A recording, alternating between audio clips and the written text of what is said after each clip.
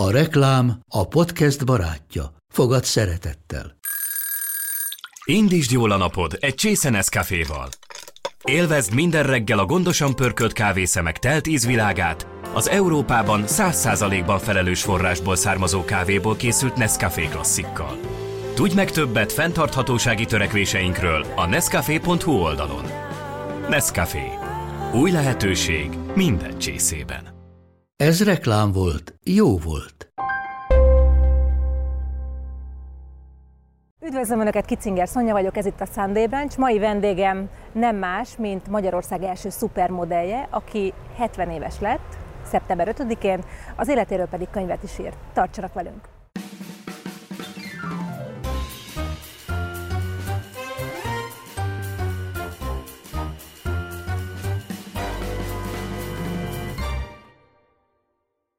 Szia Ági, üdvözöllek a Haris Parkban. Jó reggelt! Az első kérdésem mindig az, hogy honnan jöttél, hogy telt eddig a napot, hánykor kelsz? Most elég korai időpont ez a mostani. Hát, ha van dolgom, és főleg sminkelve van dolgom, akkor egy órával korábban kelek, mint a szokásos. Na várjál, az arcod egy óráig készül? Nem, az arcom az körülbelül 10 percig készül, 15 percig készül, csak ilyenkor, mániám a pontosság, úgyhogy... Ez sikerült most abszolválni? Igen, ilyenkor kicsit ráteszek időben, hogy nehogy elkéssek.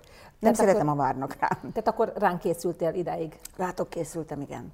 És akkor, amikor beviharoztál, akkor még a sminkeden igazítottál egy kicsit, ezt így kell? A profik így Hát figyelj, körülnézek, megnézem, honnan jönnek a fények, hol van a kamera, és akkor ahhoz képest még egy kicsit igazítok magamon. Figyelj, itt van a könyvem nálad, ami körülbelül 10 napja jelent meg. Hát ugyanaz? Majdnem. Kb. A rúzs nem stimmel, de hogy... Hát igen, mert ezen bátrabb a rúzs.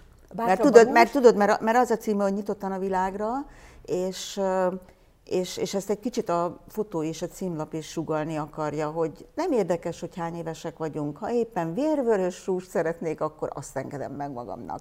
Ha nem, akkor nem. De hogy bármit megengedhet az ember magának. Nem a kor kell, hogy meghatározza, hogy éppen hogy nézek ki, hanem a saját kedvem, vagy éppen amit szeretnék, amiben én komfortosan érzem Meg van magam. ez az ikonikus tartásod, meg ugye a medencéből kihajló, ezeket szereted? Vagy ez... Hát ezek ilyen berögződések, tudod, szóval meglátok egy kamerát, és akkor elkezdek úgy viselkedni, ahogy kamera előtt szoktam viselkedni. Azt én nem is mondtam, hogy boldog születésnapot, 70 éves lettél. Köszönöm szépen. Fantasztikus kor. Hát nem, ma már nem olyan fantasztikus kor ez. Arra gondoltam, hogy el tudod mondani évtizedekre bontva, hogy adott évtizedben mi volt a legjobb? Mit szerettél benne? 50-es évek, gyerekként, 60-as évek? Hú, ez így nagyon nehéz feladat, ezt akkor előre meg kellett volna mondanod, hogy átgondoljam. Az 50-es években nyilván azt szerettem, hogy még teljesen gondtalan volt, és semmit nem fogtam fel magam körül, hogy mi történik, de nagyon szerettem például május 1-i felvonulásra járni. Mert akkor... Volt lufi, akkor mindenki járt május 1-én a felvonulásra, igen. A Dózsa György úton végigvonulni, imádtam. A 60-as években azért már észnél voltam, tehát már tudtam magamról, hogy talán még azt is, hogy mit akarok, hiszen a 60-as években jártam gimnáziumba. Volt egy nagy választásom, talán az volt a legmeghatározóbb, hogy spanyolul kezdtem el tanulni, amiben ma semmi különleges nincs, de akkor, hogyha valaki spanyolul tanult, az iszonyatosan érdekesnek tűnt, mert egész Budapesten összesen 2 gimnázium volt, ahol a spanyolul lehetett tanulni. Mind a 2-t megjártam, mert közben váltottam. A 70-es... Várj, még a 60-as évek, hát akkor lettél jó nő. Emlékszel egyébként? Hát és igen. Kérdezzük fel azt, amikor először éreztel, hogy más vagyok, mint az átlag. Miközben a könyvedben azt írod, hogy szerinted meg pont átlagos vagy, nem, ma nőknek azért nem vagy alkalmas, mert nem vagy túl magas, igazából sokak által elfogadható arc voltál, girl next door, ugye azt mondják, a lány a szomszédból. Igen. De szerintem így az átlagosság felső határait megjártam. Tehát az azt jelenti, hogy azért átlagos voltam, de azért mégiscsak szép csajnak számítottam, így 10 éves koromban. Mi volt az első élményed, amikor azt érezted, mások visszaigazolták, hogy hát igen, jól nézel ki? egy fiú beszólt, vagy utánad fütyültek a melósok az utcán? Vagy... Nem, elmentem az MTK-ba atlétizálni, illetve először evezni, de akkor még kislány voltam, utána elmentem atlétizálni az MTK-ba, és ott a pályán úgy éreztem, amikor például a focisták edzettek, hogy kinéznek, hogy mi történik az atlétika pályán, és ott azért tudatosult, hogy lehet, hogy jó csaj vagyok. Jöhet a 70-es évek.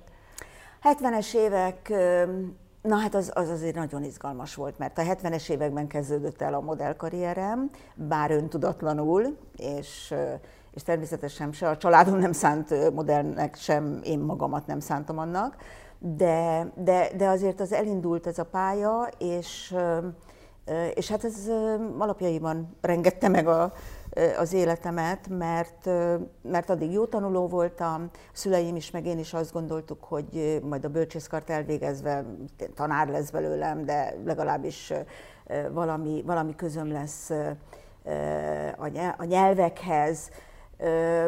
De nem így történt, mert elkezdtek fotózni, elkezdtek bemutatóra hívni, és egészen egyszerűen egyik napról a másikra gyakorlatilag főállásos modell lettem. Természetesen állás nélkül, mert akkor még ilyen állás nem létezett, de napi 24 órában hívtak és volt munkám. Akkor még abban az időben nem az volt, hogy az embernek volt egy munkája, amire iszonyatosan rákészült, órákig sminkelték, órákig a fodrász bajlódott, órákig öltöztette a stylist, hanem volt olyan, hogy ide rohantam, oda rohantam, és egy nap 4-5 fotózást lezavartam. Várjál, magad sminkeltél, és ugye a könyvben is szó van arra, hogy a saját ruháidba voltál egy csomószor. Hát magunkat sminkeltük, saját magunk csináltuk meg a hajunkat, néha úgy is néztünk ki, így visszanézve a fotókat. Volt, amikor igen, a saját ruhánkban fotóztak bennünket, nem létezett se stylist, se ügynökség, se casting, tehát hogy vannak olyan szavak, amikor alapszavak ebben a szakmában, amik ma mindenkinek természetesek, de volt kétfajta rúzs.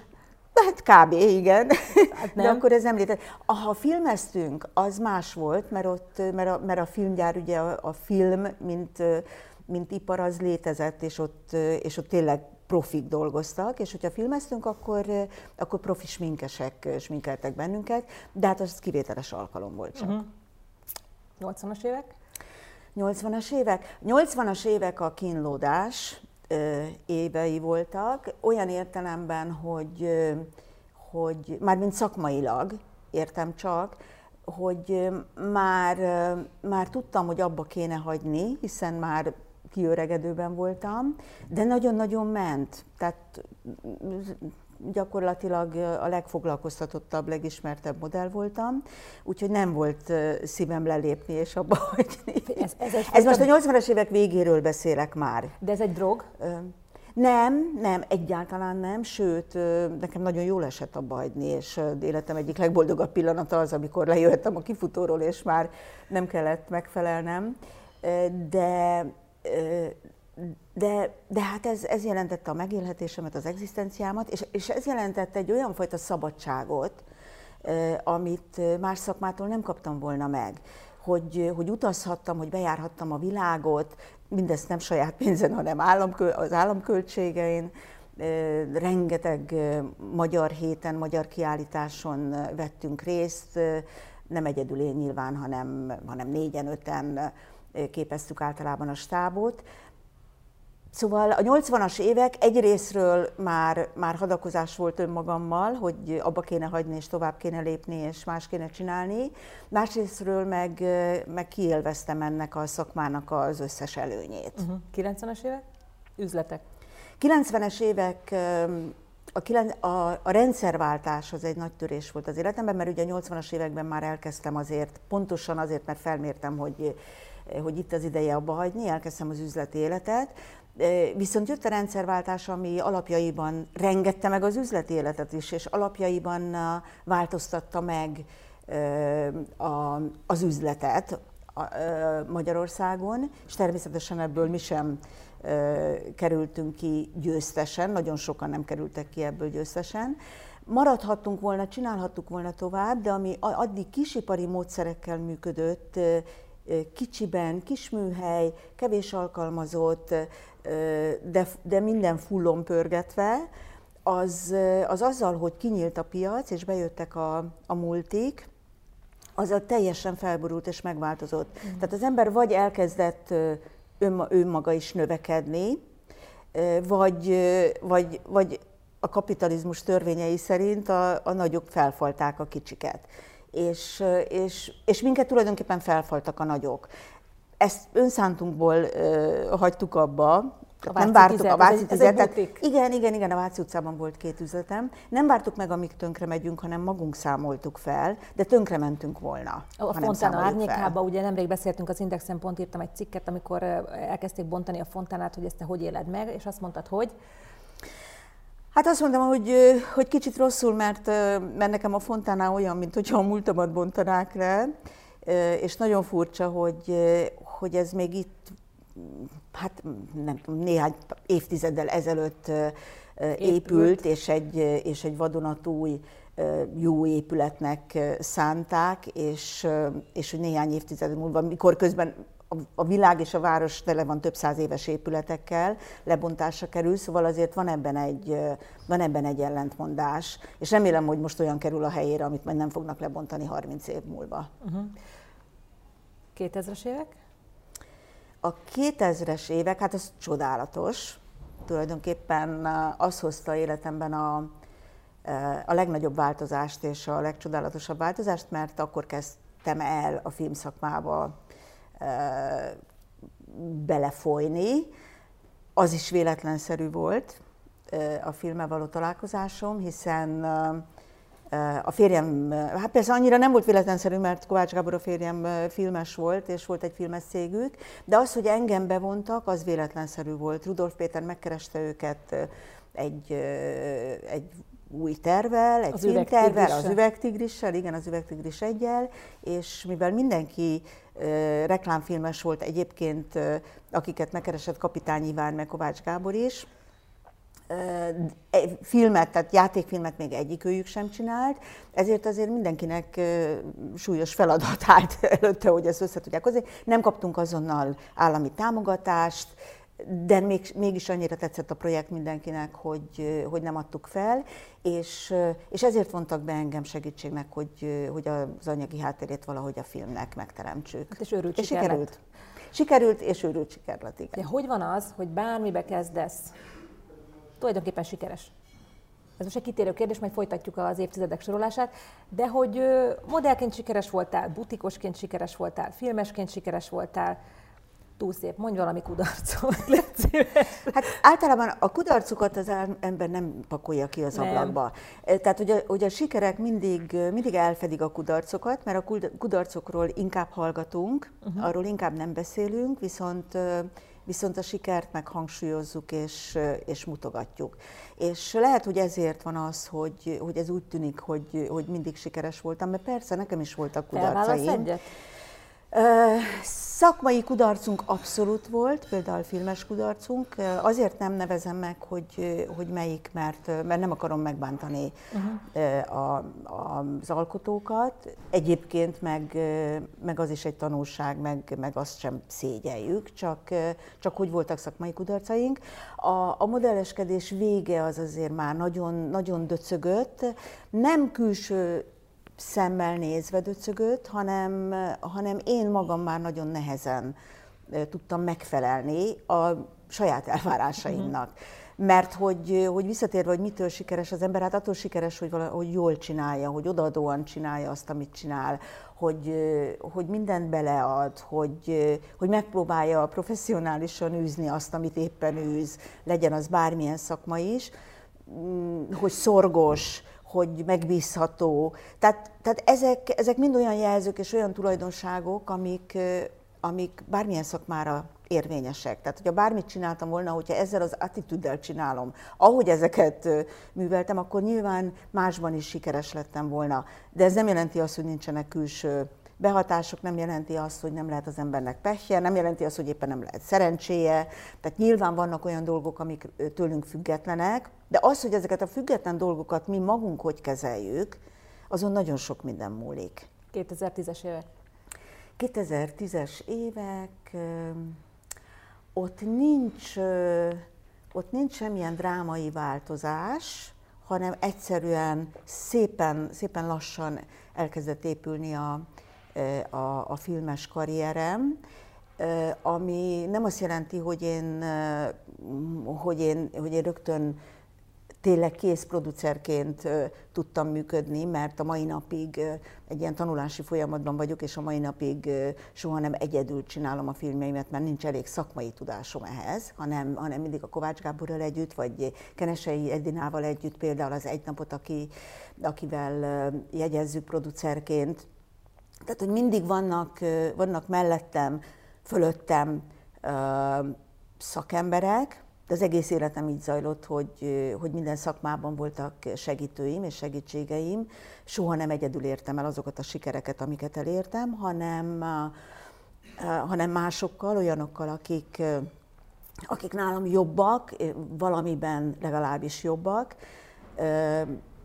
Mindig felmértem azt, hogy szükségem van támaszra, szükségem van szakmai segítségre, csak egyszerűen én látszódom ki mindig jobban a történetekből, hát azért, mert hogy én vagyok ismert. Tehát így a kockák egymásra rakódnak az évtizedek során, és hiába vannak mellettem egyenrangú partnerek, sőt, sokszor olyanok, akik szakmailag jobbak, mint én vagyok.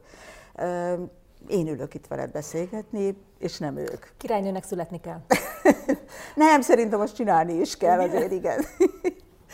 20-as évek, hát egy év telt el, de mondd el, hogy Hát figyelj, de hogyha majd 20 év múlva ülök, és így évtizedekről kell beszámolnom, akkor a 20-as éveket biztos, hogy a pandémiával fogom kezdeni, mert az mindenki életében meghatározó. Tehát egészen egyszerűen lépést kellett váltani, meg kellett szokni azt, hogy vannak olyan kényszerítő körülmények, amikhez már nem voltunk hozzászokva, és ez nálunk egy visszalépést is jelentett.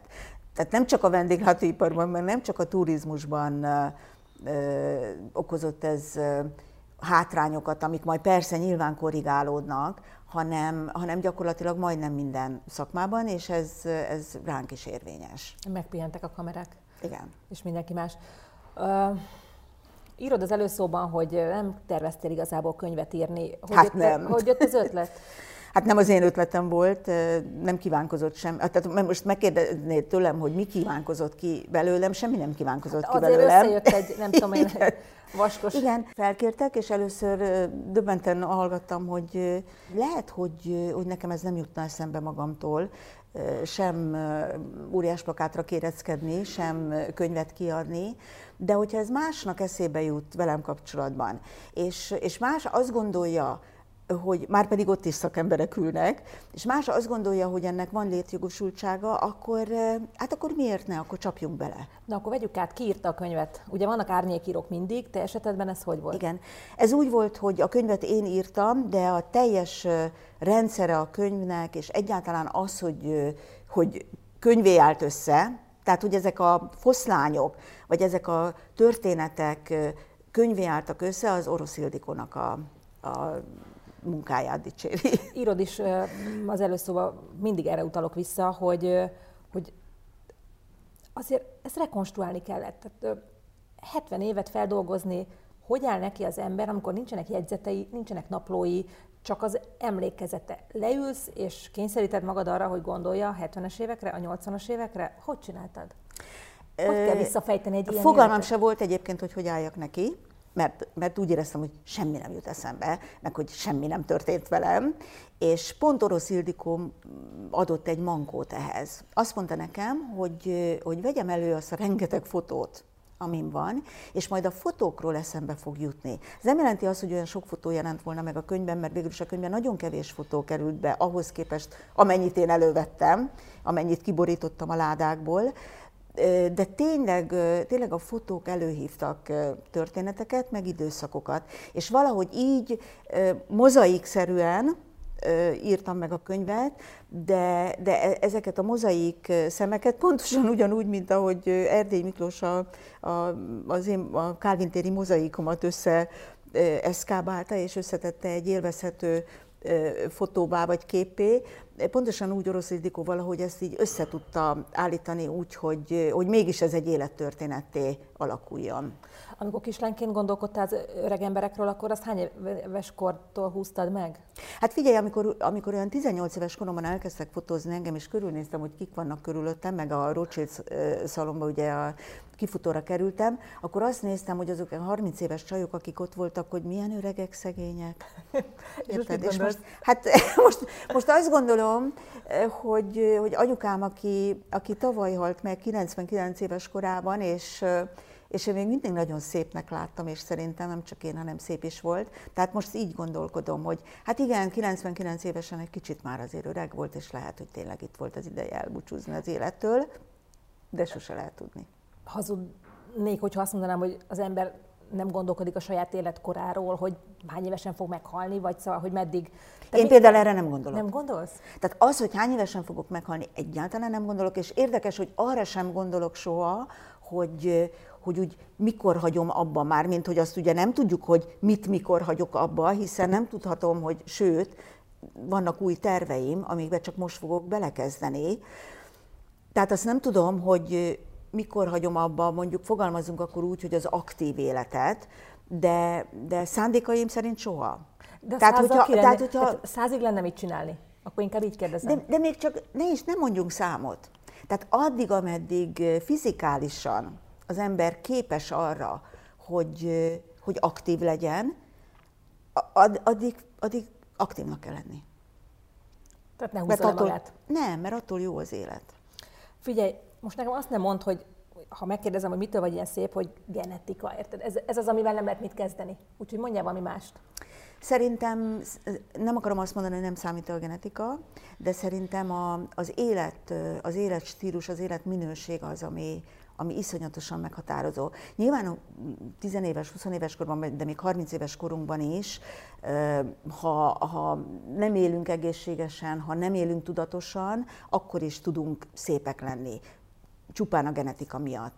De ebben a korban, amiben én vagyok, én már itt nem is szépségről beszélek, hanem jó külsőről, vagy kellemes megjelenésről. Ebben a korban már tényleg tehát kokosan el sem mondott hülyeségeket, mert ő is azt mondta, hogy 50 felett már mindenért mi vagyunk a felelősek, hogy ebben a korban már nagyon-nagyon sok függ attól, hogy milyen az életünk. De az, hogy milyen az életünk, vannak kényszerítő körülmények. Vannak, akik nap mint nap a betevő falatért küzdenek, és a megélhetésért, akik tényleg nem tehetnek arról, ha nem tudnak önmagukkal törődni, ha nem tudnak minőségi életet élni. De nagyon sokan vannak olyanok, akik megengedhetik maguknak a minőségi életet, csak egészen egyszerűen nem elég tudatosan élnek ahhoz, hogy tényleg minőségi életet éljenek. És ez a minőségi élet az nagyon sok mindenből tevődik össze. Vannak külső tényezők, belső tényezők, de mindenről egy bizonyos egzisztenciális szint felett mindenről tehetünk, és mindenért tehetünk. Meg minden ellen is tehetünk. Jó a hajad. Tudod, ki volt itt, aki ledobta a hajszínét? Nemrég a Sunday Branch stúdiójában? Nárai Tamás. Nárai.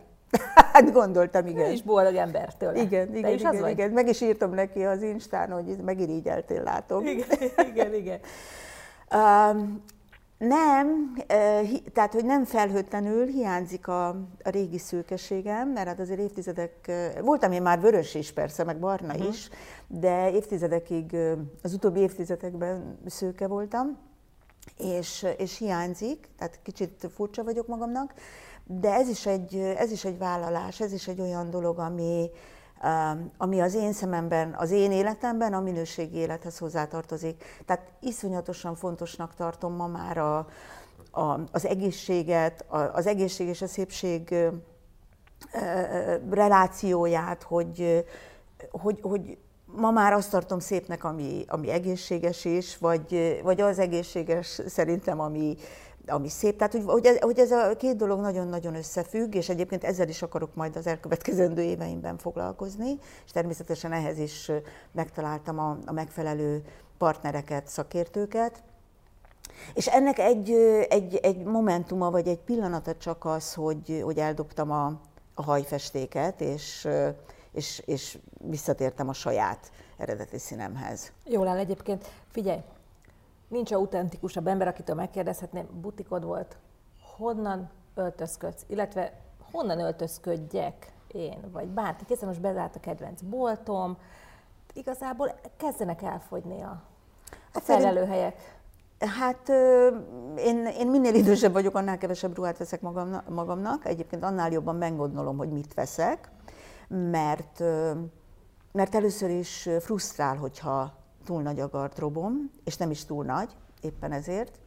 Nem szeretem a fölösleges költekezést. Ez lehet, hogy otthonról hozom, lehet, hogy gyerekkoromból, akkor nem voltunk még jómódúak, ma már jómódúnak mondhatom magam, de mégis zavar az, hogyha feleslegesen, a felesleges kiadások zavarnak, és ez nem tehát csak akkor öltözöl a 80-as években megvásárolt ruháidból? Figyelj, de van olyan, vannak olyan ruháim, ami még a Váci 10-ből hoztam, menekítettem át, és amiket hordok és imádok. De például nagyon-nagyon szeretem a magyar tervezőket hordani, nem mindegyiket, de hordok magyar tervezőt. De nincs olyan főszerepe az öltözködésnek az életemben, mint amit hinnének róla. Jó. Amikor beszéltünk a fontána bontásáról, akkor azt mondtad, hogy soha nem mondtad, hogy soha, kérdeztem, lesz-e még valaha butik. Ott elgondolkoztam, hogy akkor lehet, hogy ez egy jövőbeli terv, hogy talán újra nyit? Nem, egyelőre ez még nincs terítéken, de sose lehet tudni.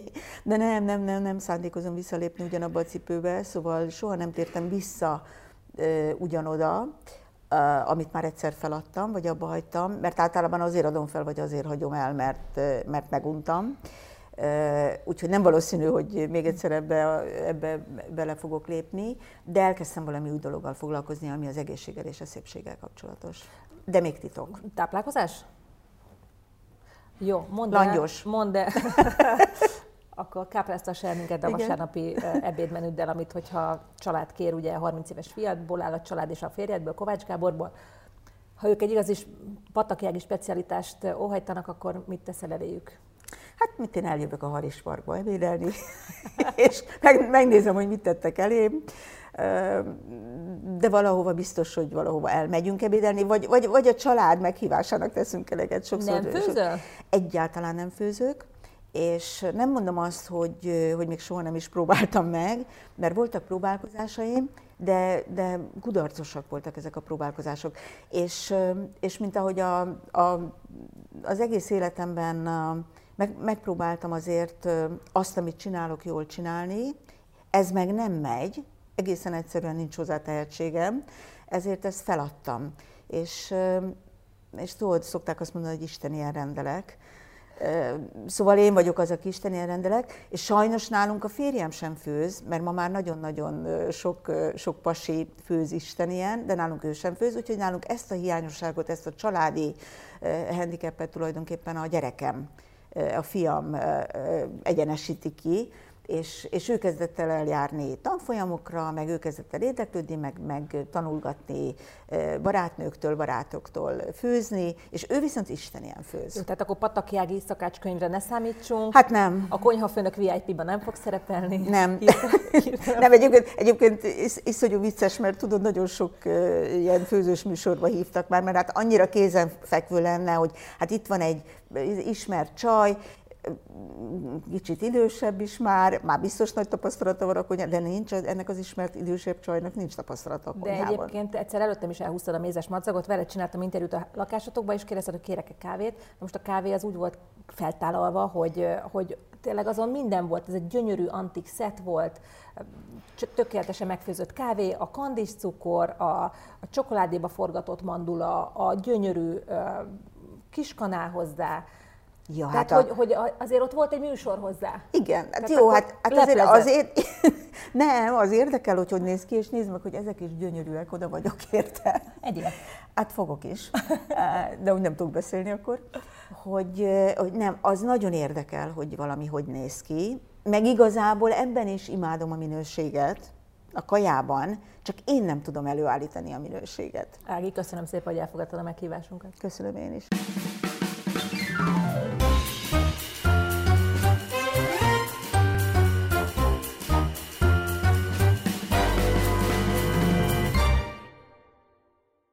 A műsor a Béton partnere.